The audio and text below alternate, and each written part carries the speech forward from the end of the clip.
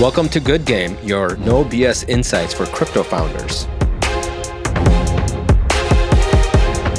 It's possible that if you're building an NFT marketplace, your numbers go down in this bear market because NFT speculation is dead or whatever. But instead of looking at your absolute number, you should look at your number, let's say your trading volume, as a percentage of someone else's, another big player. So Tensors, if you pick Tensor as an example, you should look at the trading volume on Tensor versus Magic Eden. If that number, which is the market share, grows in the next year or two, I think you're going to be in a really good spot. Because when the bull market comes back, you're going to dominate everyone and you're going to grow faster than anyone else does. Yeah, that's a solid point, which is the market today, although it's very hard to build for because there aren't enough users in the space or they start fleeing or whatever, is the fact that to look at the overall pie over the next decade and how many users will come into the space and how much of that will you capture based on the product you're building. Looking for your next startup idea in crypto? Check out our request for startups list and get inspired at alliance.xyz/ideas. Welcome to Good Game. So there's a lot happening in crypto, and I think it's been a while since we've actually covered what's happening in crypto, where we are today. And a lot of our listeners have asked for a quick summary on where we are in the bear market. So maybe we could use this time to discuss all the things that are happening, where we are in the bear market. Is there going to be another cycle? I've started seeing tweets about that, which is exactly the opposite to Kyle Samani's tweet that there will never be another bear market, if you remember that. Oh man, the things we say during different times, it's great. I don't have a specific agenda, but I know that many people are worried, especially if they've not been through a bear market before. Yeah. And even those who went through a bear market before, I wouldn't be surprised if they're not operating under 100%. Personally, I know that it takes me 3 cycles, 3 bear markets to really develop the immunity against it. So this bear market is actually the first bear market where I feel completely calm. Last bear market was actually really painful, even though it wasn't my first one. Yeah. So I just want to talk about like how things are on the high level. Earlier this year, at the beginning of the year, I tweeted that the second year of the bear market is usually the most painful year of the cycle, assuming the 4-year cycles will go on. But the second year is the most painful because it's the year of apathy. It's the one year where your friends, your parents stop asking you about crypto. Well, they ask you if you're okay. And the media stop caring about crypto. The market volatility, quantitatively and objectively, it has gone down. The realized volatility or implied volatility for Bitcoin right now is like in the 30s. In the bull market, it was over 60, well over 60. Yep. So the market also doesn't care anymore. Yep. If you're a founder, your employees are probably thinking of leaving crypto. And we also know that many founders in crypto have either pivoted away from crypto or are thinking of pivoting away from crypto back into AI, for example. Just on that point alone, we've had many startups that we've invested in that ended up pivoting straight to AI, which is a very interesting move. Most startups that we invested in that pivoted into AI, they actually come from an AI background. So I tell them, I don't know if they come to me for advice, but they certainly come to me for support of this pivot. So I tell them, if this is something that you really believe in and you have real domain expertise, by all means, go for it. But you should know that, developing domain expertise in crypto takes a long time, and pivoting away from crypto at this time of the cycle, people generally regret. Everyone that I know that pivoted away from crypto in the last bear market has regretted it. So, I mean, even if you think about all of the NFT marketplaces that competed with OpenSea and they all ended up pivoting away to something else, I'm definitely sure they've regretted that decision. Yeah. So last bear market, OpenSea had at least 3 competitors that built pretty much the exact same product, no differentiation from OpenSea. And they all pivoted right before the outset of the NFT bull market, which was in early 2021. Mm-hmm. And OpenSea didn't do anything special except for they just survived. Mm-hmm. They just survived long enough to see the bull market come back. And that's how they ascended to the unicorn or decacorn status. Yep. And I feel that this is probably one of the biggest tests.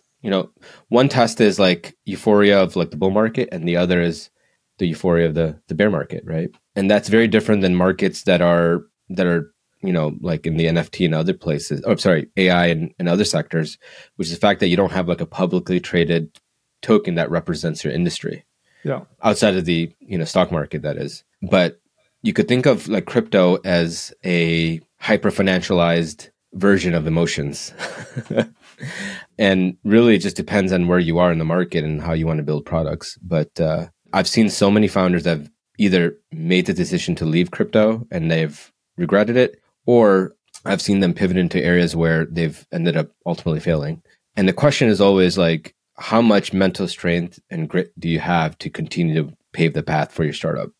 And that's, I think, true. That's generalized across all startups, right? Like, so as long as you have the fortitude to continue and building, success will follow. It just depends on how closely you listen to your customers and all of the other things that we typically talk about. So what are some of the things that are happening now that is causing this widespread apathy or worry, mental stress? One is the regulatory climate. And I think there's a couple like things that, like narratives to think about, right? One is, SBF imploding created a lot of regulatory pressure for the SEC and other agencies like the Department of Justice and others, which is forcing them to ultimately kill crypto because they ended up missing SBF and other narratives that were going on.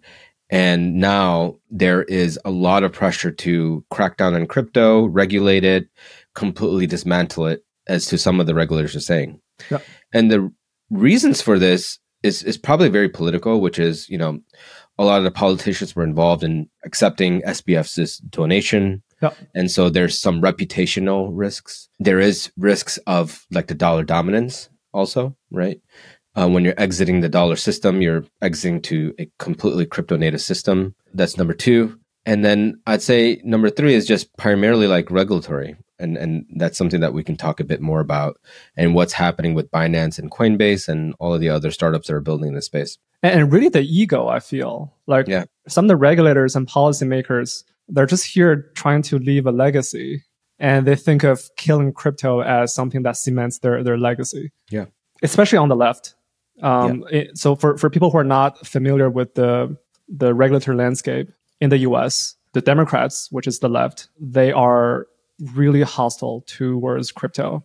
And the right, which is the Republicans, I think on balance, they're more friendly. On balance, they're neutral. They're neutral, but they're certainly more friendly than the left. And there are some open supporters within the Republican Party, and there are some naysayers. But on balance, they're fairly neutral. It's really the left that wants to kill crypto. That's right. And because of that, there's this huge pressure on Binance and Coinbase, right? And so an example of this is Coinbase. So when Gary Gensler sued Kraken and Bitfinex. No, is it Bitfinex? Oh, Bittrex. Sorry. Bittrex and Kraken. And they sued them on the premise of like staking as a security, right? And users should be accredited or there should be, certain types of rules and parameters in place so that users can follow the framework in terms of being able to invest into like Ethereum and earn staking revenues or earnings. And so they got sued, and Kraken then replied and said, "You've never given us any requirements on exactly how we should sign up and fill out the necessary documents to become regulated in the sense of being able to offer these types of securities."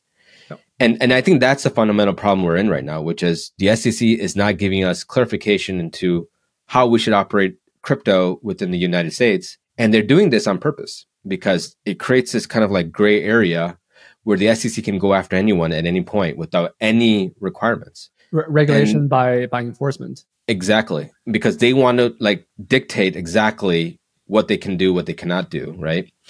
And so Coinbase ended up suing SEC about a couple of weeks ago. And they said, give us requirements. Like, what should a crypto startup like us do? What is the filing process? Give us some framework so that we can start to follow the rules and regulations. And then they had 7 days to reply back. And they ended up replying back on the 7th day saying that, well, we need another 4 months to think about it and we'll get back to you. And that's kind of where we're left off. Yeah. And so that's kind of the state of crypto today from the regulatory perspective, which is there is no clarity and people are operating in the gray area. And the SEC is aggressively going after every crypto like behemoth and forcing them to comply to rules that have been made since the 1920s. Yeah. But I feel like most of their regulatory FUD is in the US. Because outside the US, I actually see fairly positive things developing. Huge. For example, I think Hong Kong and Dubai are the most friendly jurisdictions right now in crypto. They are. And the Hong Kong story is extremely counterintuitive and is a huge narrative violation because Hong Kong does not have any independence from Beijing. And the fact that Hong Kong is embracing crypto, they absolutely 100% got the blessings of Chairman Xi. Yep. Why is that? Like, what's the thinking there? Because, China is, I remember China FUD from 2015. And they've always been against crypto. And so what's the sudden pivot? Yeah. So I'm speculating here. I don't know for sure. I've talked to some folks in Hong Kong. But the thing with China over the last 10 years, since the very first China bans Bitcoin news, is that I don't think China is fundamentally against crypto. What China is fundamentally against is retail speculation. Because even before crypto, the retail traders in China have got burned many, many times by the various Ponzi schemes and fraud and scams. And the shitcoin speculation is something that China does not want to see happen again. Mm-hmm. That would literally kill the lives of many. And that's why they're using Hong Kong as a testbed, because technically it's impossible for retail traders in mainland to gain access to exchanges in Hong Kong. The entities that can have access to trading in Hong Kong are the institutions, and China seems to be fine with it. So that's one thing.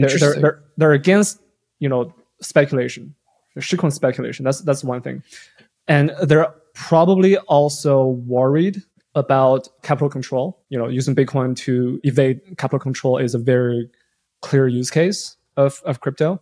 So they're certainly worried about that. But once again, that's why they limit this whole experiment to Hong Kong. Interesting. And so basically the people who are benefiting from this Hong Kong initiative are the institutions, venture capitalists, exchanges in Hong Kong, but not the retail traders, the individuals in mainland China. There still has to be a deeper reason for this, right? Yeah. Is this too? Yeah, that's what I want to get to. So I talked about why Hong Kong versus mainland, but now the question is why Hong Kong is embracing crypto. Yeah. So there are a number of theories, but the one that I like the most from talking to people in Hong Kong is that I think China just wants to do something fundamentally different from the US. China wants to embrace things that the US bans. That it's as simple as that. For the exact same reason that the US embraced the internet 20 years ago when China banned Google, YouTube, Twitter, and developed its own firewall. China is pulling the same playbook back to the US. That's fundamental what it is. I think China is is facing a lot of challenges in terms of economic development. And I think that the party understands that you just have to do something different. If you don't take risks, if you don't embrace new technologies, you're going to fall behind. Yep, I see. So Hong Kong is a test bed, is the way I see it. Okay. And if it works out really well, then they could create its own version of it within China, is the way I would see it. You could see Hong Kong being more of an open platform, like that would directly compete with the US, as an example. And then they'd probably develop their own firewall version of crypto within China. And I think I've already seen some of this. I've seen an NFT. Was it Alibaba that launched some sort of NFT marketplace? But the narrative they took out of it was the token piece, and they kept it just NFTs, and they took out the word speculative. Yep. And so you could think of these as stickers essentially within games, right? And so I do think there will be stripped down versions of crypto that would be primarily targeted to Chinese retail. The downside of picking Hong Kong is that Hong Kong historically has been a financial center, not a tech center. Well, there's some overlap, right? I mean, with financials and there's some overlap. So this is not my opinion, but folks in Hong Kong told me that they think that there will be a new generation of centralized exchanges emerging out of Hong Kong. There has to be. There's so much void that needs to be filled by some of the exchanges that are going under, right? Yeah. However, they're not super optimistic about the true crypto tech, products that are truly crypto native. On the other hand, startups. There's a benefit of picking Hong Kong, which is that Hong Kong is literally next to Shenzhen. Shenzhen is the tech center in China. Shenzhen is basically the Silicon Valley of China. So I mean, at the end of the day, physical proximity still matters. So this is like, I think it's a double-edged sword of picking Hong Kong. And we're seeing hedge funds, crypto hedge funds and VCs and entrepreneurs going back to China from Singapore. So a lot of mainland Chinese entrepreneurs went to Singapore over the last couple of years, but recently they're moving back to Hong Kong. So that's a very interesting trend that we're seeing. Dubai is another very, very interesting example. I don't know much about Dubai, but it seems like they're really trying to embrace crypto. Yeah. I could talk a bit about Dubai and what I'm hearing. Obviously not full context here, but Dubai is obviously very open to crypto. In fact, many of the crypto influencers you see on Twitter have now moved to Dubai, both from a cost of living perspective, the luxury perspective, and, pro crypto regulations perspective, right? So those are like the three ideas. And what's happening also, like at least what I'm hearing from India is that like a lot of the founders in India are now moving to Dubai because of that. India has become very harsh in the way they're regulating crypto and crypto startups. Even the taxes are so high that people are afraid to even buy crypto for that reason. And so we're seeing like a cohort of Indian founders are moving to Dubai, and that started with Polygon. And so the Polygon entire base moved to, and I would say the entire base, but a large a part of the Polygon team ended up moving to Dubai. And if you know, in Dubai, historically, Dubai has a high propensity of Indian people. In fact, you could say that, Dubai was built on the backs of Indians, right? And so there's a huge population of Indians there. And it seems very natural for Indian founders to move to Dubai if they want to build a startup. And so from a tech perspective, I know that there will be some really strong tech startups that will be built based on like this migration of Indian founders and others that are coming to Dubai, although it seems very speculative right now. And so from what I've heard is that the communities in Dubai are very, I don't know, like they're not authentic. They're more or less building startups to scam people or whatever. I'm just hearing a lot of interesting narratives there. Yeah, I hear a lot of scammers in Dubai. It's really same. Weird. Same. But I think that will eventually wash away. Yeah. And I think it's just a matter of time. And so I'm hearing really good things about Dubai as well. And I think I see a lot of like Indian founders are moving to Dubai for that reason. Yeah. In fact, there was a recent article that talked about all the millionaires in India. And don't quote me on this, but 30% of the millionaires left India because of taxes to Dubai. And I'm not even talking about crypto. I'm just talking people that have wealth that are moving to Dubai just based on the cost of living, the taxes, et cetera. Dubai is zero tax, right? For income. I think it's 1%. 1%? And so it's relatively cheap to live there from a tax perspective. Cost of living is still cheaper than US by like, I don't know, 20, 30%. Okay. So it's a good place to live, at least from that perspective, yeah. And then there's Europe and the UK. So Europe, they passed MiCA a couple months ago. Yeah. I'm not an expert in Europe or in law in general, but I did talk to a few of our European-based or Europe-based founders. They were certainly not skeptical of it. They were generally fairly, supportive of MiCA. So MiCA is basically the first set of laws that are related to crypto that were passed in a major jurisdiction, quote unquote, major jurisdiction. And if I remember correctly, the main point of it was to protect consumers among many other things, but consumer protection was a big one. And I thought that was probably part of it was probably a result of the FTX drama in November last year. But overall, they at least provided some clarity. So I think on balance, MiCA is a positive development for Europe.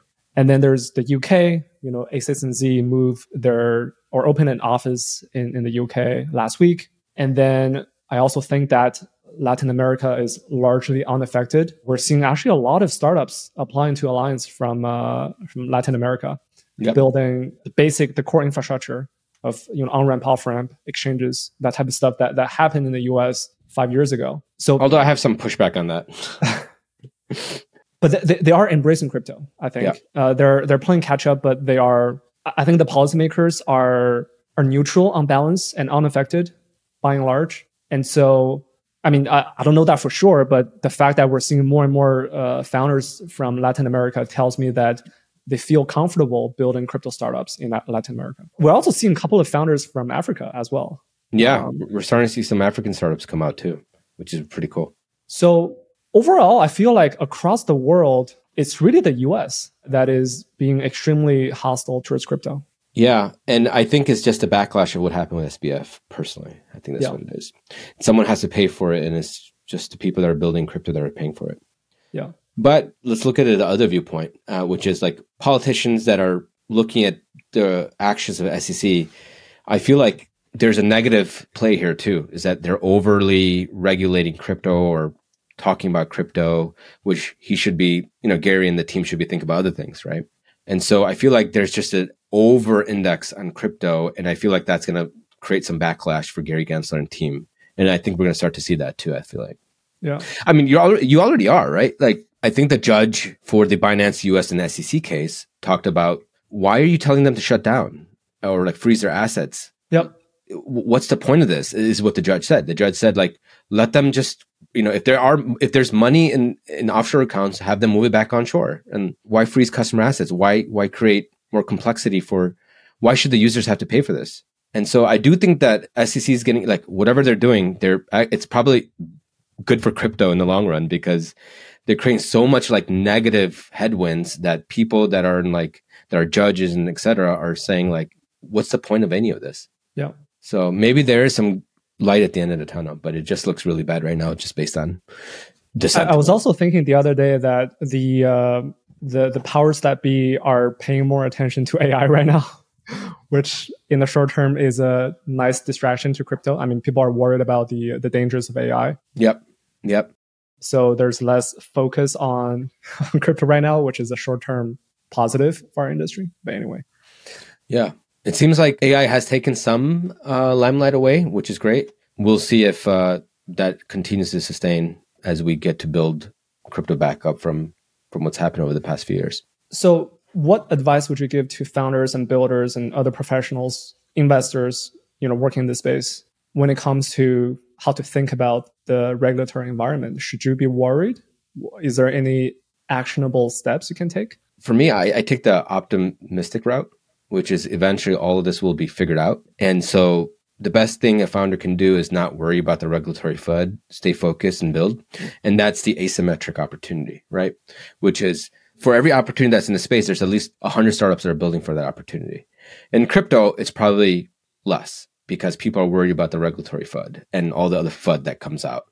And so your opportunity to make it in crypto, there's a higher chance for you to make it in crypto. So as long as you could see the light at the end of the tunnel, meaning like, don't worry about the FUD, don't worry about any of that. Things will resolve if you believe in the core technology that crypto brings to the space. But in the US, there is undeniably an increased risk for founders, right? In terms of law enforcement. So, well, it depends, right? Like if you're doing scams and stuff like that, or hacks or whatever, then yeah, absolutely. So if you're building like, I don't know, like a developer tooling or some infrastructure or centralized business, I don't think there is an increased risk. But if you're launching a token or building like a DeFi or perhaps even NFT marketplace, there's certainly an increased risk, right? Yes and no. I mean, like if you look at Uniswap and DYDX, they're both in the US, right? Mm-hmm. They've launched perp exchanges or just traditional exchanges, and they launched their own tokens that's publicly traded. And so if anyone that has stake in this, it's going to be those two, right? And so those are the two that are going to get hit with regulatory FUD over a small startup of 10 or 15 is the way I see it. So DYDX actually geofences US users, I believe. Yep. And this is also a very concrete, non-legal advice that our legal counsel gives to our founders, is that if you're building something in DeFi, the safest thing to do is to geofence US users. Yeah. So, I mean, like, there's many ways to argue against it as well, but that is probably the best way, is like, if you're a founder in the space, you geofence the US and build for the communities that are outside of the US, as an example. What I tell our founders who are in the very early stage is something really basic and I think intuitive, is that the biggest risk that will kill you is not finding product market fit. The biggest 100%. Risk for you is your product sucks. It is not that the regulations will kill you. The regulatory risk is something that will come way after. So as a result, at this stage, try not to break the law. And as long as you try to do that, you'll be fine. All the regulatory FUD is probably a distraction. Exactly. Because at the end of the day, like if you have the ability to build a generational startup that can create wealth for everyone, especially the US, do it. And if there's FUD or regulatory challenges, then, bake that into your roadmap is the way I would see it. So aside from regulations, what else are you seeing in crypto at large? What are some of the trends? Yeah. Another trend that I'm seeing is NFT marketplaces like Blur and Tensor. Blur recently launched their lending product called Blend. Mm-hmm. And it quickly took number one spot as the premier NFT lending marketplace, which I thought was very interesting in the space. Mm-hmm. And we've had this question asked too, which is, what is going to happen with OpenSea and Magic Eden and all of these traditional exchanges? Is it going to be similar to like, I don't know, eBay and Amazon or Craigslist or whatever? Yep. Where do we think all of this is going to go? That was an interesting question that was brought up to us, and thinking more about it. Well, I guess, what do you think about it? That specific question? Yeah, generally, like, okay, so you have traditional NFT marketplaces. The phase one of NFT was traditional NFT marketplaces, right? So I can go and buy an NFT on an exchange. The second phase is, pro trading, right? So now you have people that can get financial data, they can do advanced trading, graphs, whatever, charts, whatever. And now you have the third phase, which is building other products for traders so that they can create more, think about capital efficiency with lending, etc. So you have this third phase now that you have other products that are being built alongside NFT pro trading marketplaces that capture more users, stickier, etc. Mm-hmm. So that's kind of like where we are in the NFT marketplace as an example. Yep. And the question that was asked to us was, do we think Magic Eden and OpenSea are the phase one? Do you think they'll be relevant moving forward? Yep. Or are they going to go similar pathway as, let's say, Craigslist or something where they become irrelevant over time? So I don't have a strong opinion on whether or not OpenSea and Magic Eden will thrive. But what I've found is that in crypto, there's always these constant waves of enabling technologies. A recent example is compressed NFTs on Solana.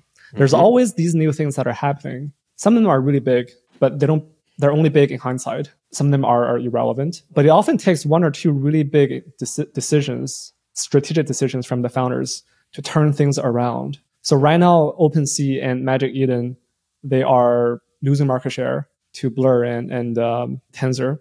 But they have so much money. They raised so much money from the bull market, the biggest bull market of all time. And I think they'll just survive long enough to see these new enabling technologies come in and have one or two opportunities to make really good, important decisions. And this is something I've seen not just in NFTs, but just in general. Like things like bear market is the best time for startups to capture market share and to outshine their competitors in terms of making important strategic moves. And the reason why this is important is because I have founders coming to me, they're in so much pain. Yep. I talked to a founder last week, and he felt destroyed, like mentally. Yep. He's like, no matter what I try, I just can't seem to grow my numbers. But this happens not just to him. This happens to basically over 99% of all companies in crypto. When you're in the bear market, there's nothing you can do to grow your numbers because the market is against you and you can't fight the market. And so what I actually recommend people to do for investor or builder is instead of looking at absolute metrics, so absolute number of daily active users, for example, you look at relative metrics. So you measure your own traction versus the market. So taking the NFT marketplace as an example, it's possible that if you're building an NFT marketplace, your numbers go down in this bear market because NFT speculation is dead or whatever. But instead of looking at your absolute number, you should look at your number, let's say your trading volume as a percentage of someone else's, another big player. So Tensor's, for example, if you pick Tensor as an example, you should look at the trading volume on Tensor versus Magic Eden. If that number, which is the market share, grows in the next year or two, I think you're going to be in a really good spot because when the bull market comes back, you're going to dominate everyone. And you're going to grow faster than anyone else does. Yeah, that's a solid point, which is the market today, although it's very hard to build for because there aren't enough users in the space or they start fleeing or whatever, is the fact that to look at the overall pie over the next decade and how many users will come into the space and how much of that will you capture based on the product you're building. let's just have fun and talk about what would happen to Magic Eden and OpenSea and where could they go, right? Mm-hmm. I feel like we're going through the bundling phase of NFT trading or NFTs, which is, NFTs will, like serving the NFT market first was just exchanges, right? Now you have lending, and I think you're going to have custody, you're going to have other types of products that are being built horizontally that would enable people that are trading on those platforms to stay on those platforms and not leave. Mm-hmm. Even if you think about like cross-chain margining, right? Like lending your NFTs and then using that as a way to trade on a perp, as an example. Mm-hmm. And we're seeing that already. If you look at it, like we've had a bunch of startups that have applied to our program that are building NFT perps. Mm-hmm. And they work great as standalone products, but could it work even better when you have a network effect of hundreds and thousands of users that are using your product on the spot exchange, as an example? So someone like Coinbase makes a lot of sense for them to launch a perp exchange, right? Because they already have millions of users that are using their product today. So the question is, what is going to happen to NFT marketplaces like Magic Eden and OpenSea? Well, me personally, I think that they're going to be forced to innovate. They have a lot of capital, as you mentioned, and they can compete with the likes of Blur and Tensor. The question is, are they going to compete directly by following their footsteps, or are they going to sidestep them and build other types of products that will completely take them off guard? To me, it seems like right now, Magic Eden and OpenSea are following Blur and Tensor's footsteps. I think this is a trend I'm seeing elsewhere as well, especially in DeFi. So this horizontalization. Yes, we talked about this at our last pod, the end state of DeFi. Yeah, and I actually tweeted this at least 2 years ago. I said the backend of DeFi will fragment. Backend meaning basically smart contracts. Yep. And the front end will consolidate. Yep. And by that I mean the consumer-facing products, they will all try to kill each other. Yeah. By competing with each other. Yeah. Like Aave, Curve, they launched their own stablecoin to compete with the incumbents. And then, Uniswap launching their NFT products. Everyone is trying to compete with everyone else on the front end. The same thing is happening on Solana. One of our Solana startups, Hubble, they built a stablecoin a couple of years ago. And then recently they started building a Yarn type of product, like vaults, trading vaults. And they're also looking at other opportunities as well, like such as DEXs and lending. So everyone is trying to look at everyone else and trying to compete. And this is like something that happens across the board in the bear market, in NFTs and DeFi and other consumer products. I feel like we're taking the backwards approach, right? Which is we see the small little niche, right? And we're building for that niche. And turns out as crypto expands that there's a bigger niche, right? That kind of encapsulates all these smaller sectors in the space. And slowly but surely, it's going to get bundled, as you mentioned. Yep. And I think that's probably the best way to look at it right now, which is we're all building for this specific problem, but in fact, there's a bigger problem, right?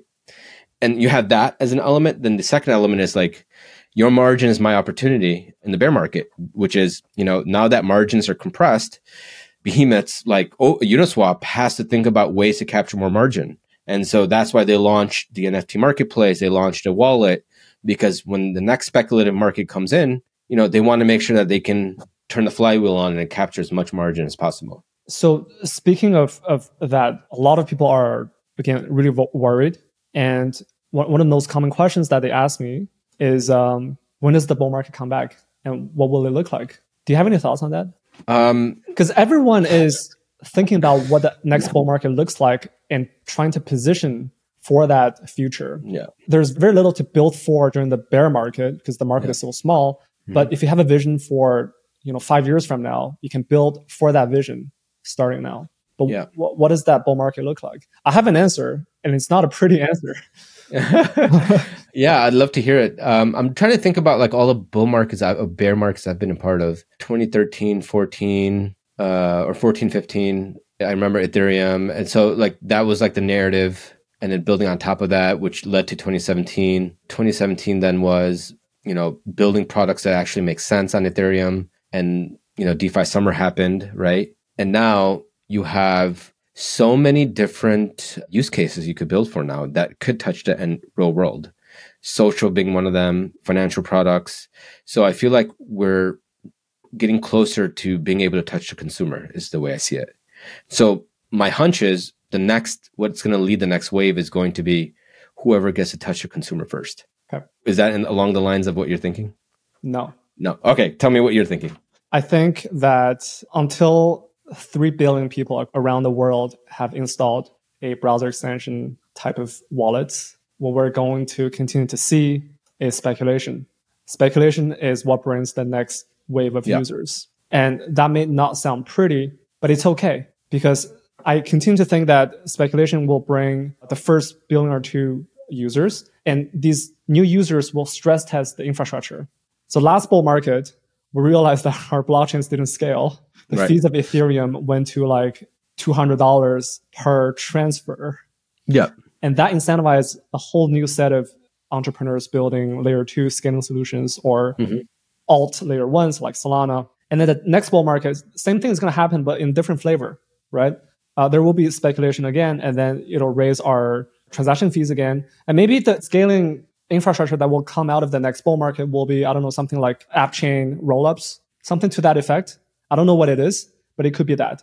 Last two bear markets or last two cycles, we first had a ICO bullshit in 2017, which was the first wave of speculation. And then we had a bunch of JPEG speculation. That was the last cycle. So we went from shitcoins in the form of fungible tokens to shitcoins in the form of non-fungible tokens. I don't know what the next one might look like, but it's still going to be shitcoins. You could still be trading in a different flavor. 100% agree with the speculative nature. So not arguing against that. What I am saying is this insight came after speaking with Kane last time. And usually like Kane, the way I see Kane and his perspectives are, he's like from the future of crypto, right? Like every time he builds something, then it starts to become a trend. So an example of this was when he first started Synthetics, oracles was a big problem, and he started building out his own proprietary oracles. And then, Chainlink came and it powered all of DeFi as an example, right? And there's these trends that he's doing every cohort that kind of enables a whole host of different products being built. Liquidity mining program, as an example, was another one that he created, or him and his team started, and that became kind of like across the board generalizable, right? And before we ended our conversation, he said, I'm like, so what do you think is the future DeFi? And what he said was, it's being able to build it so that everyone can access it, like making it much more accessible. And, this could be the advent of like EIP 4337. We talked a bit about Intense, whatever. And I think what's missing in the space right now is the fact that we don't have hundreds of millions of people, right, using the product. To your point, like you mentioned, 3 billion people that have to download an extension as an example. That is what's preventing us from getting hundreds of millions, like to making things actually work within all the flywheels that are being created. So could account abstraction, EIP 4337, apps that can essentially abstract away the entire crypto, complexities that plague our industry, could we abstract all of that away and make consumer products that look very consumery, lizard brain-like, that allows anyone to be able to access these apps in a very seamless way? Could this be what helps lead us to the next bull run? I don't know. My point related to that is, yes, those, account abstraction or, new types of wallet experiences can bring the next billion users. But I think in order to bring the next billion users, we don't necessarily need that. Because what we need is basically Jerome Powell turning the printer back on, and then everyone started speculating on shitcoins again. And then in order to do that, yes, they're going to have to install MetaMask or whatever hardware wallet. And then they come into this ecosystem. There is a whole new set of games for them to play. Last time around, the game was NFTs, and the one before was ICOs. The next one, it could be something different type of games. But these games are speculative in nature, and they will incentivize the consumers to install a MetaMask and play the game. Yeah, that's a good point. Without speculation, there's no reason for people to install MetaMask. It's way too much friction. You have to open Chrome Store, search for MetaMask, install, and then learn how to sign transactions, all that stuff. It's too much friction. By the way, my working thesis is that next bull run, MetaMask will lose to Uniswap wallet. I'll tell you why. Why?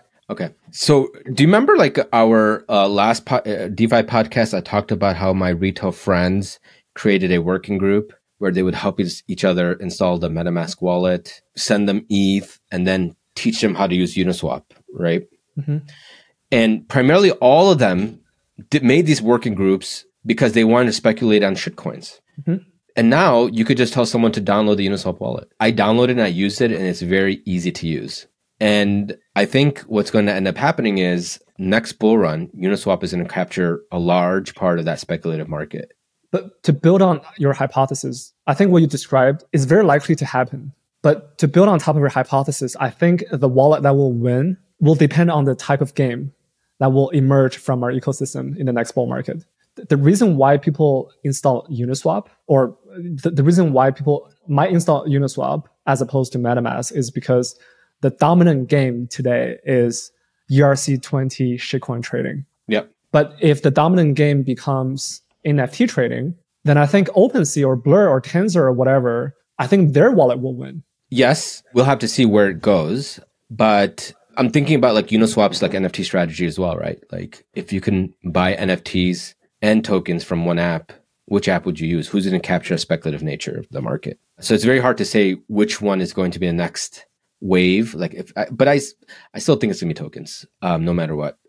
Because, just look at Pepe. I mean, it's just, so here's another good story I wanted to tell you, which is I was working out with my trainer, boxing, right? And my trainer you could think of him as a average retail crypto investor. Mm-hmm. So I was in the middle of like this exercise, and then he just stopped me. He goes, "Yo, I just got a notification from crypto.com and they're talking about Pepe. Should I buy this, Imran?" But I didn't, and this was when Pepe first started taking off.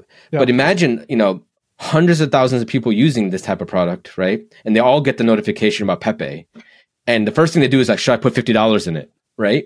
Yeah. And so I still think the fungible aspect of a token is what makes the speculative market always be like token first. And then it leads to like other asset classes down the line. Yeah. Yeah. So I don't know, like maybe Uniswap has that edge where it will capture that speculative nature and then start to sell them other products, which is kind of the bundling phase that we've talked about. Maybe Uniswap could become the de facto bundled product that will give you access to the crypto space. So it seems like you and I agree on the fact that speculation is going to once again bring the next wave of users and create the next bull market by definition. Mm-hmm. I mean, because like people talk about how crypto should move beyond the speculative phase into this utility phase. I think that's just the most mid-wit take of all time in crypto. Like speculation is the thing that crypto fundamentally brings. Yep. The hyper-financialization. Why don't you want to embrace it? Yep. The hyper-financialization is a feature, not a bug. It creates new consumer experience. Why get rid of that one thing that crypto fundamentally enabled? I mean, speculation for me is utility. The ability for a retail user to make money or to lose money is a feature. Yep. It is utility. So I think we should embrace it, and that will happen again in the next bull market.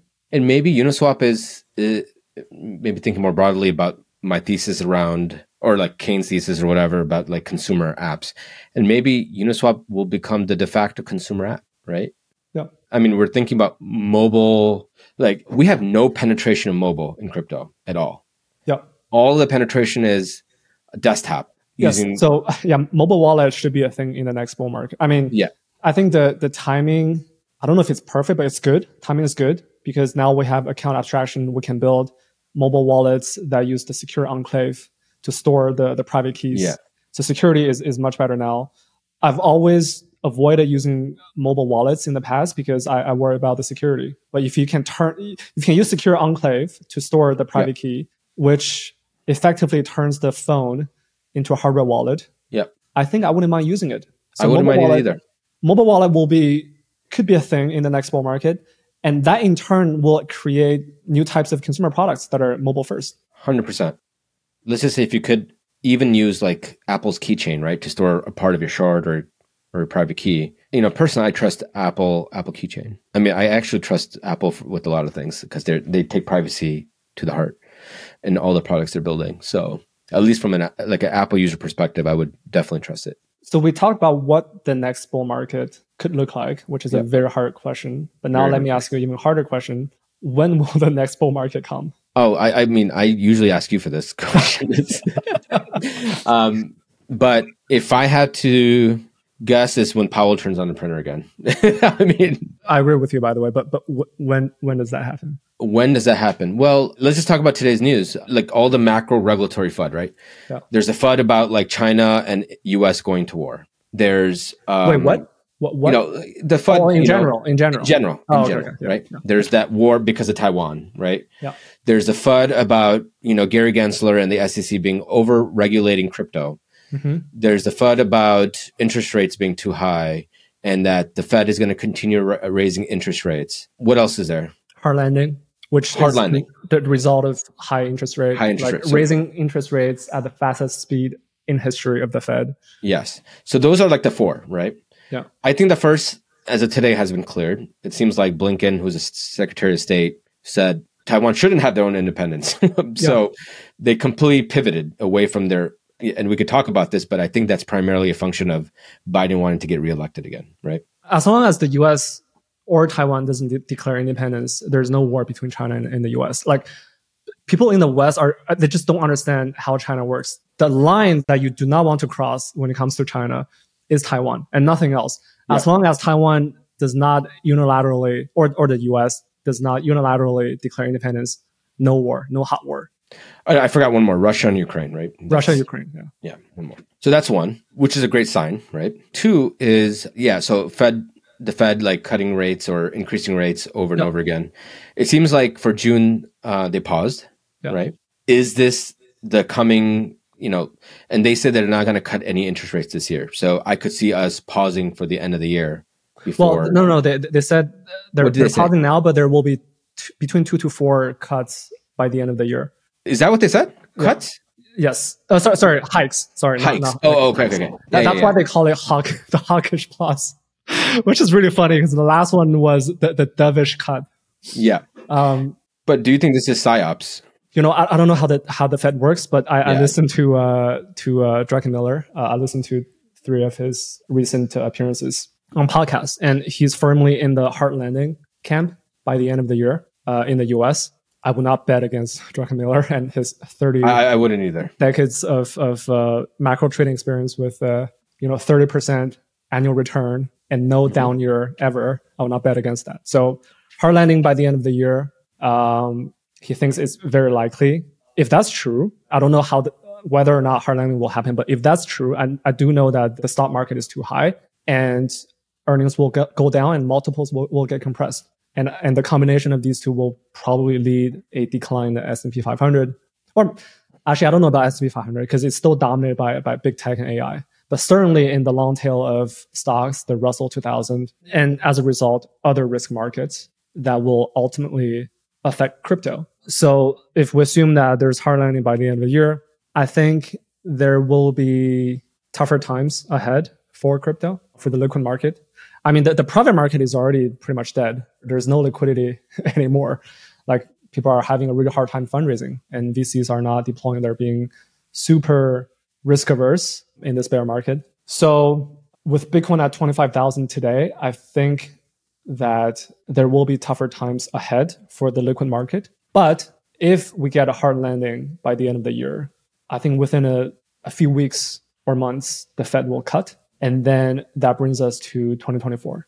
And I think 2024 will be a great year for crypto. All right. So we have some time, another 8 months, more or less. And it's really remarkable how similar every crypto bear market is. Like the second year of the bear market is, as I said, is the year of apathy. Yeah, it's the year where you basically have 365 days to build your bear market position, to DCA into depressed prices. Mm-hmm. And then the third year of the bear market, things start to go up. So last time we had DeFi summer that happened during the second half, or during the third year of the bear market. And then towards the end of that third year of the bear market, basically the bear market turned into a bull market with the Fed started printing money, and then Bitcoin started going up.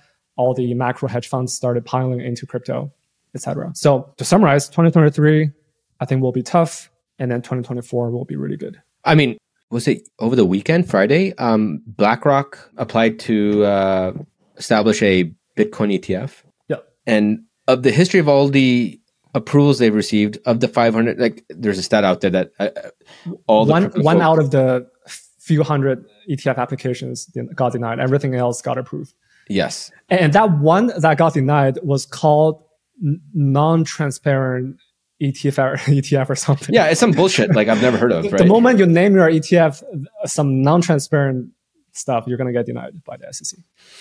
So I think that's the impetus. Like, I think that is what's going to, and there's, I love speculators on crypto Twitter.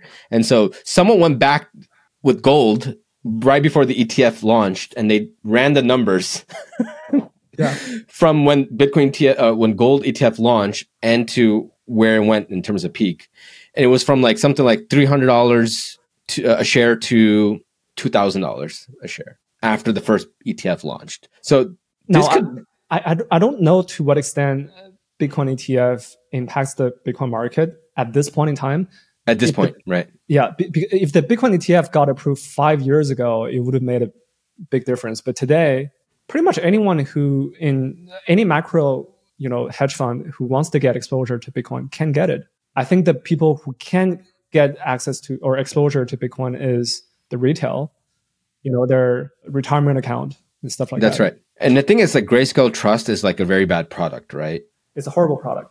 Like, for anyone that wants to get like something that's up to NAV that measures the price of Bitcoin accurately, you can't get that today. And so I do think it'll open up a window of investors that will allocate based on that. And there are still investors that haven't allocated Bitcoin. So I do think it'll definitely open up the market. I just don't know how big it's going to be. So I do think that will be another headwind, I think, at least from a narrative perspective. I mean, you're already starting to see influencers revving up their engines when it comes to, like, I think I shared a few tweets with you of why this is going to be such a big thing, and why you should be buying now versus later, blah, blah, blah, blah. Yeah. But I feel like it'll take some time. And I know over the next couple of weeks, Grayscale is going to, Grayscale has sued the SEC, if you remember. For not approving their ETF? Yes. So that's coming to trial very soon, like in the next week or two. Mm-hmm. And with BlackRock launching its ETF, and Fidelity now is thinking about maybe launching their own or acquiring Grayscale, apparently. Mm-hmm. There could be something here in the next couple of weeks. And so people are speculating on this narrative. There's also the halving next year. Yeah. Although at this point, I don't know how much the halving really matters. Yeah, I don't know. The supply reduction is really small now. Yeah. Hard to say. But overall, I think the biggest driving factor over a time horizon of 1 or 2 years is, for better or worse, Jerome J. Powell. All roads lead back to Jerome. So they print, market goes up, people start feeling bullish again, optimistic again. There will be more entrepreneurs getting into the space. VCs are going to deploy money more, they'll raise more money, and then the whole flywheel gets kicked off again. But, like Arthur Hayes, who's the founder of BitMEX, talked about the next bull market is going to come from China. What do you think about that thesis? Like, okay, Powell printed money, and that's what led to the past couple markets, let's say. Yeah.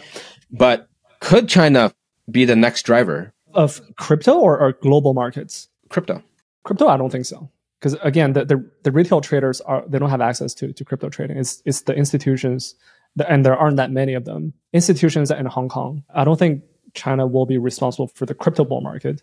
How about global market? Global markets depends on the time horizon. In the short term, very short term, over the course of months or at most 1 or 2 years, I think it's possible. China is printing now, and they are, yeah, and they cut rates already, right? A few times. Yeah, and their market is very depressed right now. So Chinese stocks will probably do really well in the coming months. But over the course of 5 to 10 years, I really don't know. There's reasons to be bearish on China, and there are reasons to be bullish. But if you talk to the average Chinese person in their 20s or 30s who lives in China, mm-hmm. they're far less optimistic than they were 10 years ago, which is very similar to the US, by the way. Yeah, it is. So, I mean, we can spend a whole episode on talking about this as well, but yeah, I really don't know. Cool. How about social media? We've had Lens that's becoming a large part of the conversation, and we're starting to see lots of users migrate to Lens and Farcaster. Yep. I'd say probably Lens, from a high level perspective, they have over 120,000 to 150,000 user profiles. Yep. And more generally, consumer products, right? Yeah. Consumer products in crypto. Where are we? And are we going to see crypto consumer products truly going mainstream? Because right now what's happening is, I'm sure you've seen this, but the vast majority of startups are building infrastructure. Yep. And you and I are both pretty tired of it. We want to see more. I'm so tired. Want to see more consumer products. But again, this is this trend happens in every bear market. Every bear market, there's more infrastructure, and then bull market, there's more consumer. The pendulum swings back and forth. But in terms of consumer products, again, I think whether you're a social network or some other type of consumer products, you got to embrace financialization, hyper-financialization, and speculation. I think there's absolutely no shame in embracing speculation. Agreed. Anyway, I think we should start talking about crypto social networks in general. Yeah. Why do we want to build social networks on the blockchain? And people have several things over the years, and we should discuss whether or not they actually make sense or not. So people say, for example, that YouTube, for example, takes has a really big take rate that hurts the creators, especially the long tail of creators.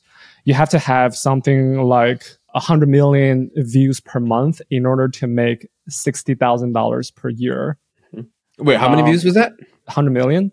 Yeah, I mean that's like the order of magnitude of like Mr. Beast, right? I mean, like that's what his average views are, and he's like the top 1%. Yeah.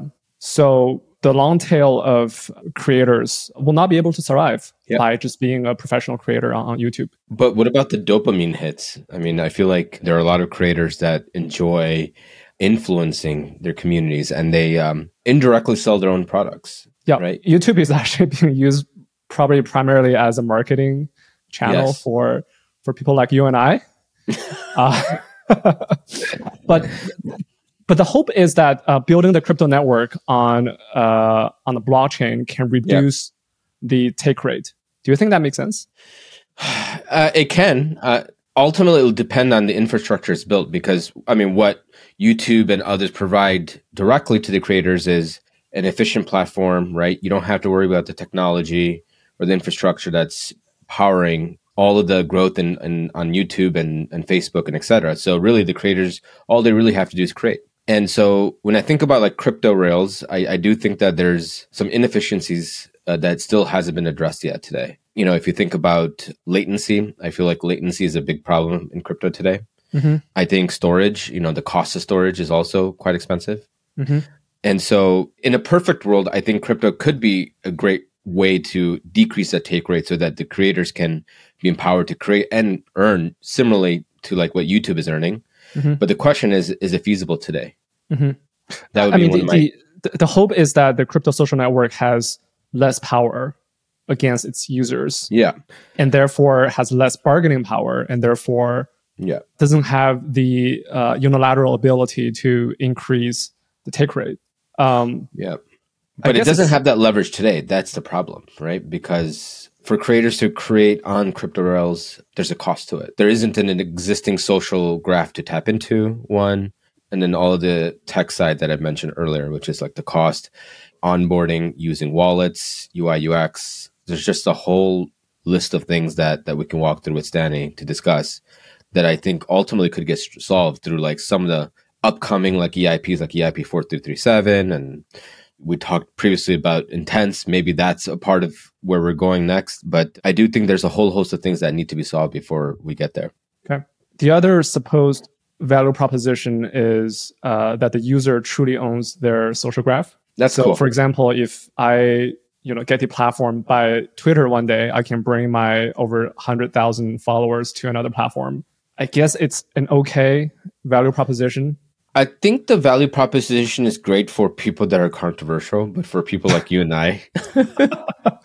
I'm not that controversial anymore. Yeah, we're fine, right? Like, I think we follow the rules of what the different platforms offer. So, it's really not a worry for you and I, but, for people like, I don't know, Elon Musk and others that are very controversial, or Kanye West as an example, I think he's the only one that I've seen that has been banned by almost every platform that's out there. Was it because of what he said about Jews? Yes. I want to tell you a story of a social network that I invested in a few years ago. Wait, you invested in?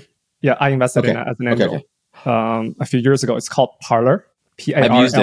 We've used it. Yeah. To follow Kanye West. Oh, Kanye West is on there? He was on there. I believe he acquired it. Oh, he did? Yeah.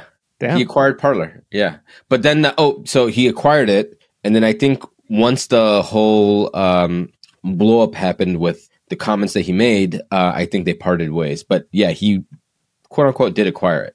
I exited my position, but I didn't know who the buyer was. But anyway, I invested in Parler a few years ago because I saw all the conservatives were getting deplatformed by Twitter left and right. I don't consider myself as a conservative or liberal, but I just saw that happening in real time, including Trump himself getting deplatformed by Twitter. So I said to myself, there's got to be a Twitter for conservatives. So I invested in Parler. And Parler is basically a Twitter clone with a different color scheme. So red instead of blue. And makes sense. Makes sense. And it did okay.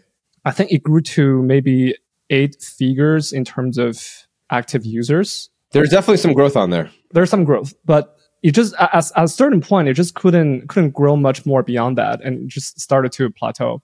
And I think in hindsight, I learned a lesson, which is that if you just build a Twitter clone, I think you can expect some reasonable success, but I think it's very hard to build a generational company if you just do a copy pasta of Twitter, because there are only so many Republicans out there, hardcore Republicans out there. Yeah. Not the average Republican, but the people who are so hardcore enough that they want to leave Twitter to use Parler. And by the same token, I thought of crypto social networks, because the vast majority of clients I've used so far are basically the exact same clones of Twitter or YouTube or Instagram with very minimal improvements or differentiation. And I said to myself, I think these clients might be reasonably successful, but I don't think they'll become generational companies because there are only so many hardcore crypto people. So that was the lesson I learned from Parler. What do you think? Yeah, I'll tell you about some of the things that I'm seeing and hearing about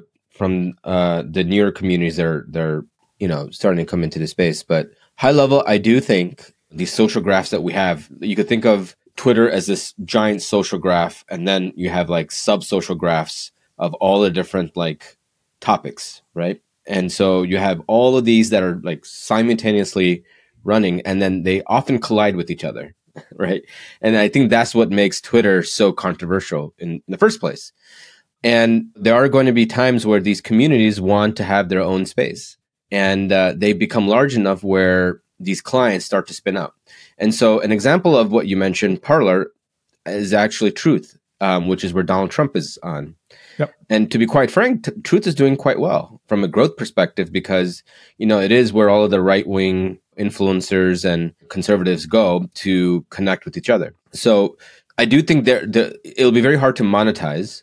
And maybe that's where crypto comes into this play here, right? Which is like the reason why ad network powered social networks work really well is because at scale, you can, there's an ability to earn, right? Because you're able to learn about the user and then sell products based on the users that are interacting with the product. But for crypto, maybe that's okay, right? Like maybe monetization isn't a big part of how users earn revenue. Maybe it's by following and purchasing someone's post. And I'm not saying that's going to be a thing, but maybe, I guess where I'm getting at is like scale isn't an issue anymore because that's what traditional Web 2 social networks would use to earn. I think now it's really about deepening these social graphs in its own way where they can create their own clients. And the revenue model is going to look very different than the revenue model that we've seen in the Web 2 side. I don't know if that makes sense or not. Yeah, no, that brings to a third value proposition of crypto, which is potentially new monetization models, right? Because Web 2 is ads, mostly ads-based monetization. And Web 3, we don't know yet because there's no like large-scale social network yet, but the hope is there will be new monetization models. But I suppose, what kind of new monetization models can you think of? I'll name out the obvious, which is what Lens does today, which is the ability to purchase posts. Like, let's just say that you tweeted something that is an NFT in it itself from the back end, right? And I could put an offer or you put an offer or whatever, and I can purchase your NFT, and that NFT would be then owned by me. And you as a creator can earn money based on that, right? So the better quality posts that you put, the hope is that more and more people will purchase. There's another one that I just saw recently that Lenster just launched with Superfluid, which is the ability to super follow an influencer, whereby they can charge a monthly fee of $5, $10 or whatever, and that stream. So the user would pay $10. Let's say that you're a super influencer. I subscribe to you and I pay you $10 a month. That money would be then streamed to your wallet, as an example. So, but the second one is It's not new, right? 'Cause It's not new. Patreon or OnlyFans or whatever. Twitter does this too. Twitter does this too. That's Yeah. right. But the first one is interesting, is new. Well, it's new it's not new by crypto standard because people have launched NFTs, JPEGs for years now, and people Yeah. can buy those JPEGs. And so in the case of Lens, it's basically the same thing, except instead of just a JPEG, it's in the form of a tweet, like a post, which can also be an image or something else. Yeah. I suppose you can also build like sound XYZ on top of Lens. Like on paper, you can build like an NFT, music NFT platform on top of the Lens protocol as well. Right? Tell me more about that. Like, how So are you you thinking about it? tweet, you post something on Lens, and then that post can link to a song, which is stored on Arweave or whatever. Yeah. And then that post can be minted as an NFT. So I think of Lens as a general purpose social protocol that different types of client can be built on top of. But this whole idea of minting NFTs and sell it, I don't know how sustainable that is. Well, we've seen this, right? Remember back in the day during the bull market, during the bull market, there's a company called Cent, CENT, that ended up tokenizing Twitter posts. And I think one of Jack Dorsey's tweets went viral and someone bought it for like, I don't know, $1 million. 18 million, like something 18 million? Something ridiculous. Oh my God. Maybe He's not probably 18, but down something bad. more than something really, really ridiculous. And then it went to zero. I'm so stressed out for that guy. 18 million. Oh my God. I guess that's one of the downfalls of drawbacks of recording something on the blockchain is that you remember that pain for the rest of your life. Yeah. So it's a badge of honor. It's a badge of honor. Generations and generations. POAP as a service. It's POAP as a service. But yeah, I'm not sure about Lens in terms of the monetization strategy. Yeah. I do want to talk about the various clients so on Lens, I've probably tried a dozen of clients. And then Farcaster, I've used the main official one. The Warpcast or whatever. I've also tried Nostr, which is that Jack Dorsey's thing. Horrible. I've also but he's really proud of it. He says he calls Nostr one of the very few scalable or one of the few decentralized protocols at scale, which what is he talking about? I don't know what to make of it. But I tried Nostr. I didn't like it. It's basically just a 5 BTC maxis talking to each other. And they're just talking to each other. And then I also tried Blue Sky, which is the Twitter spin-off of their decentralized protocol. And out of all of these different protocols and clients I've tried, the one that I find the most interesting is something that will probably surprise our audience. It's DBank. DBank? Yes. DBank is actually a social network. DBank started a few years ago. You and I were angel investors back in the day. Yeah. They started as a sort of a Zapper type of product. So portfolio analytics, but over time they turned into a social network. And what I like the most about it is I can search for people I'm interested in, like Jump, for example, or Andrew Kang or whatever. And I can search for their name in DBank and I can see what they do on chain. Yes. So this feature itself is also not new. So Nansen has it, Zapper has it. I think Nansen also does something, is trying to turn their product into some kind of social messaging product as well internally. But Nansen is very expensive. It's not a consumer product. It's more of an institutional product. But DBank is a consumer product that where you can search for what people are doing on chain, how much they got liquidated, et cetera. I think that is really, really fun. But then you can DM that person. Yep. You can talk to that person on chain and you can pay, I think it's $1 or something. You could change the price to whatever you can want. change the price, yeah. And this feature itself is also not new because back in the day, Balaji built this thing, which was called earn.com. Yes. But I think Balaji was way too ahead of its time. That product was too early. People didn't Bitcoin isn't fast enough either, right? At that time, like it takes Bitcoin wasn't fast enough. Yeah. And there weren't enough people who had a crypto wallet installed. But today you have a critical mass of people who do have a crypto wallet that can pay people before talking to them. Yep. And so the recipient can accept that money and view the message and reply. So you're basically monetizing the recipient's attention. The recipient has a way to monetize their own attention. So it seems like there are many like emergent apps that may look like one product, but they're all targeting the same user base, right? Yes. So DBank is one, maybe Zappify indirectly is one, because they are now like, if you use Zapper, like they highlight all of the influencers that are active on chain, right? Yeah. And you can click on it and then you can connect and whatnot. You have Nansen indirectly, right? It's more of a private version of an on-chain activity for people, right? So like you can follow different people and influencers, so-called smart money, right? And then now you have Lens. And then there's another startup, which we won't name just yet, that's also targeting something very similar. And so it seems like there's different flavors of this. And the question then becomes, is there going to be a dominant platform, or is it just going to be different versions that will attract different communities around these types of like front ends, as an example? Because DBank is a very different, like when I think about DBank and Lens, I think of them at first very different, right? Mm-hmm. One is more about something that you're used to today, like a Web 2 version of social media and Web 3. Mm-hmm. DBank is a very crypto native way of thinking about social media, which is primarily following them based on the activities that they've done on chain.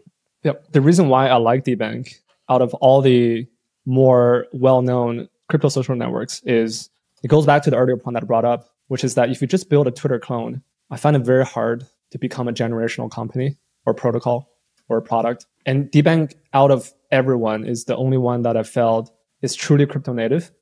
You can do stuff on there that you can't do without crypto. Yep. Because you can see what someone you're interested in is doing on chain and then talk to them on chain. You know, social media on crypto rails, although it seems like it's a very novel new idea, you know, it's been tried before, right? And let's take our viewers back. When was this? Like 5 years ago, 6 years ago? 2017. That era, yeah. Yeah. There's a startup called Steem. Do you remember Steem? Dan Larimer's fifth project. Yes. And Dan Larimer, if you guys don't know, was the founder of EOS, which raised $4 billion in its heyday. And 20 other different projects. Yeah. Including, was it voice.com? Do you remember that? Yes, it was voice.com. No, they acquired voice.com. I think EOS acquired voice.com. I think they acquired a domain name for like $5 million, something ridiculous. I think it was a lot more than $5 million. Yeah, I'll take a look, but it was some insane amount. Yeah. And so maybe we could learn from Steem and see what they did right, what they did wrong, because there was a point where I believe I spent some of my time on Steem, but it went wrong pretty quickly. And I think we can talk a bit about it. But maybe if you want to give our audience a quick high level on what Steem is. I mean, Steem, I didn't use it, but I remember looking. I didn't use it as a writer, as a creator. Yeah. But I used it just to see what's going on there. And Steem was basically yet another Twitter clone with a very big twist, which is that when you post something, you can get rewarded in the Steem token. And, you know where this could go, right? And this is exactly what fundamentally went wrong with Steem. All these DeFi protocols from DeFi Summer were not the grandfathers of liquidity mining. It was Steem. Steem was the OG of liquidity mining.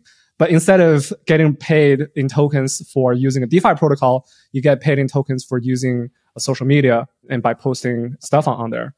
And that's what went wrong with Steem.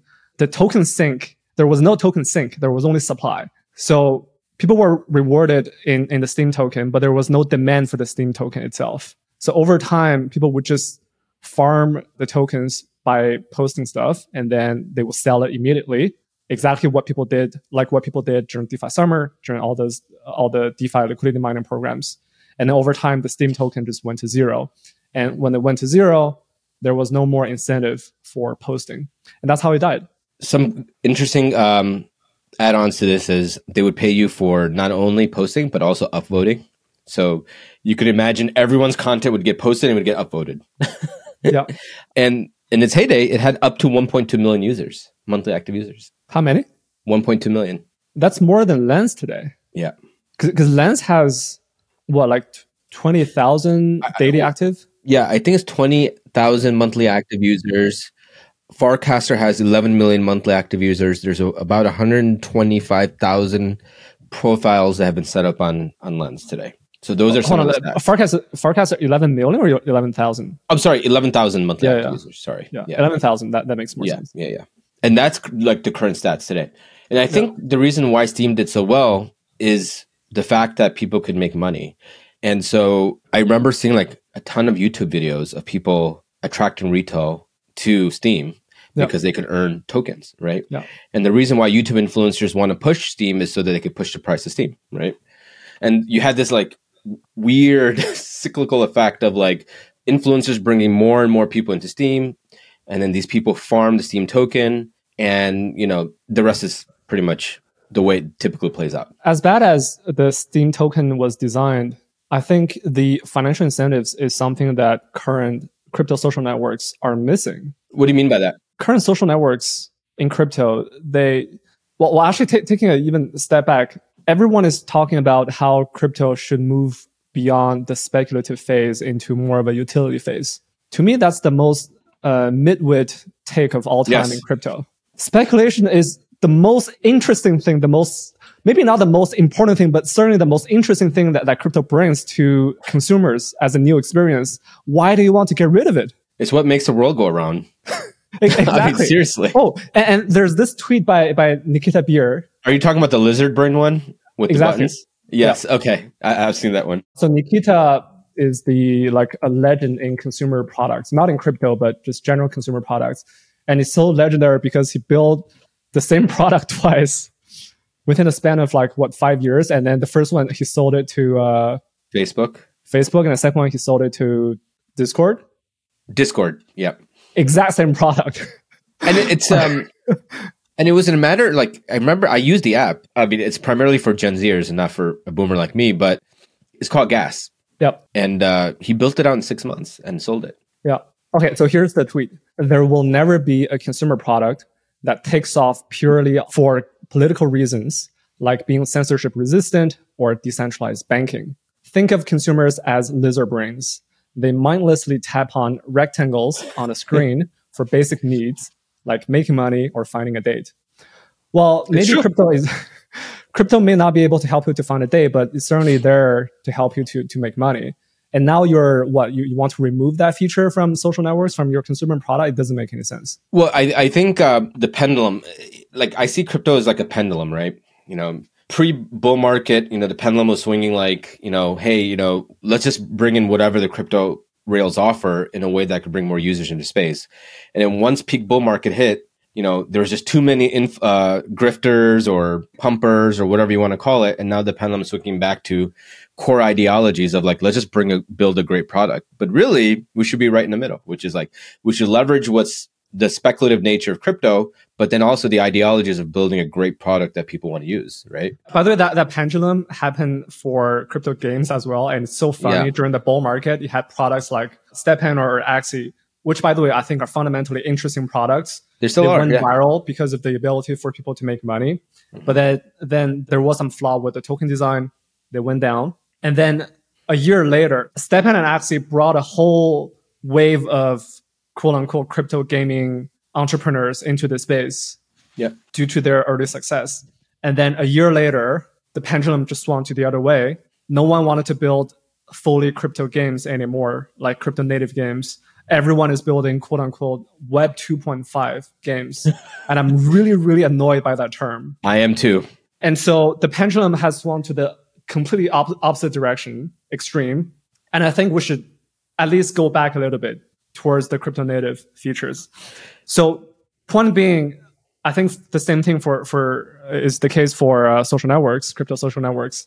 I think crypto social networks should fundamentally embrace the hyper financialization as opposed to getting rid of it. Agreed. I wanted to also bring up equity, not token, right? Do you remember that? Yep. Which is during Ethereum's first foray into the wild was around the 2017-18 timeframe. And back then, everybody was launching their own token. And it was an easiest way to raise, build community, or whatever you want to call it.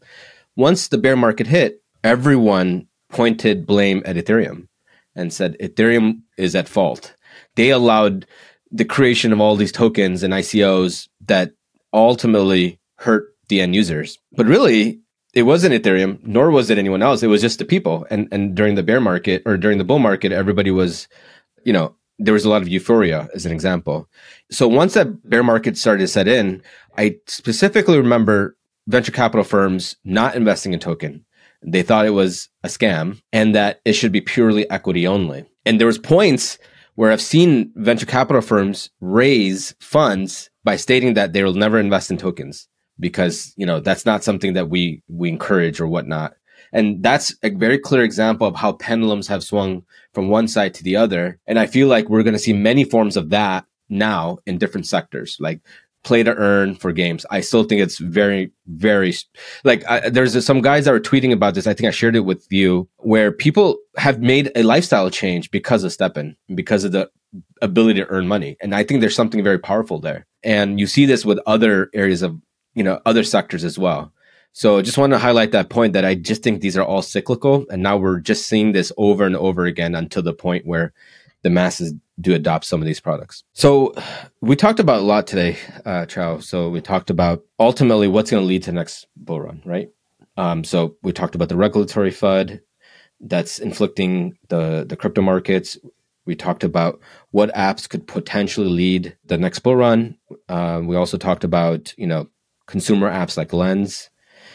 And overall, I feel like I'm feeling bullish. Slowly, not 100% like mega bull with my lights, laser eyes, and like Sailor, but God, Sailor's such a perma bull.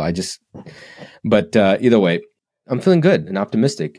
We're still seeing incredible founders start building the space. And so I'm getting excited for 2024. How about you? I just feel a very unusual kind of calmness, emotional, psychological, intellectual calmness. And I think because you sold the top.